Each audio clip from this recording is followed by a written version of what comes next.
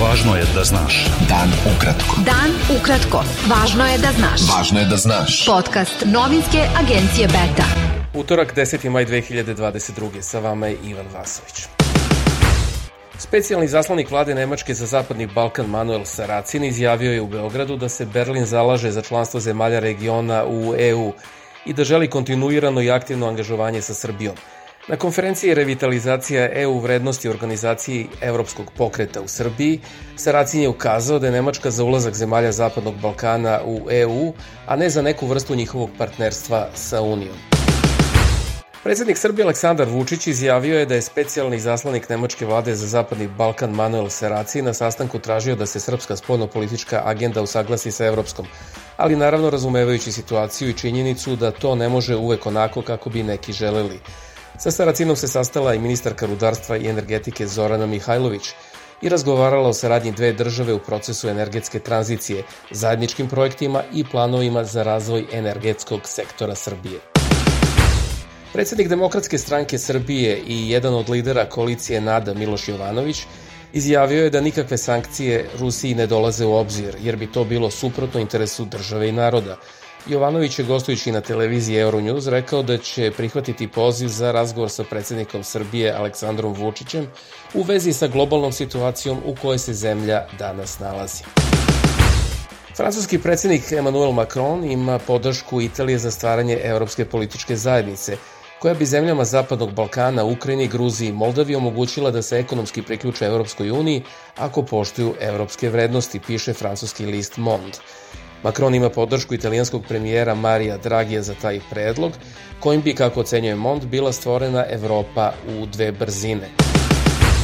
Predsjednik Francuske Emmanuel Macron je predložio formiranje nove političke zajednice u Evropi u kojoj bi bili i Ukrajina i Zapadni Balkan, dok Nemačka ne želi da bude kočničar, ali ima drugačije poglede na budućnost regiona, ocenjuje Deutsche Welle. Grčka i Mađarska su najveći prijatelji Srbije među članicama Evropske unije, a Beograd najbolje međususedske odnose ima sa Budimpeštom, prema mišljenju učesnika istraživanja Instituta za evropske poslove.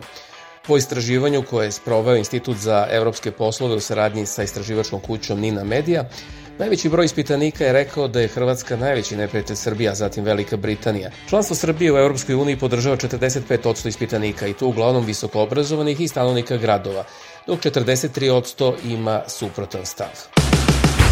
Predsjednik Srbije Aleksandar Vučić izjavio je da je javna debata o vraćanju obaveze služenja vojnog roka tek otvorena i da se može desiti da njegov predlog i ne bude usvojen.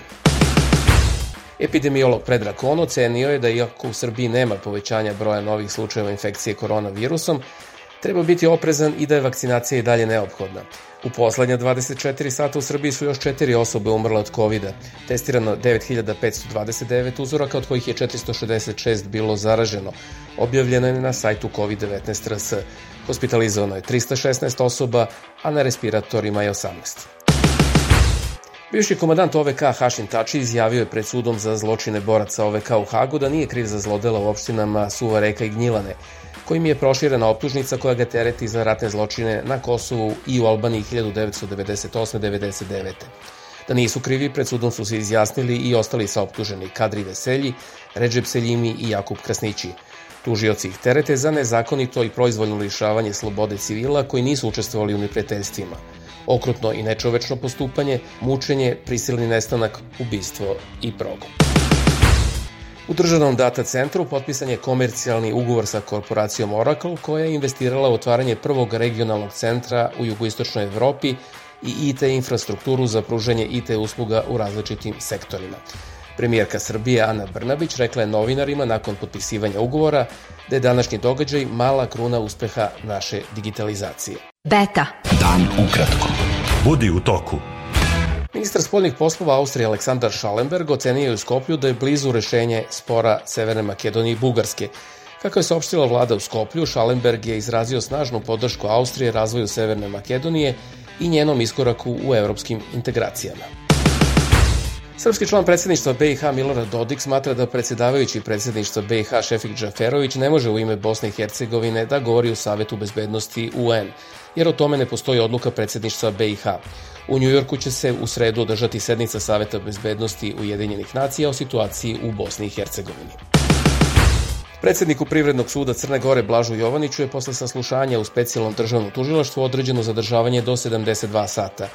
Jovanić je osumnjičen da je bio na čelu kriminalne organizacije koja je malverzacijama u stečajnim postupcima oštetila državu za više miliona evra.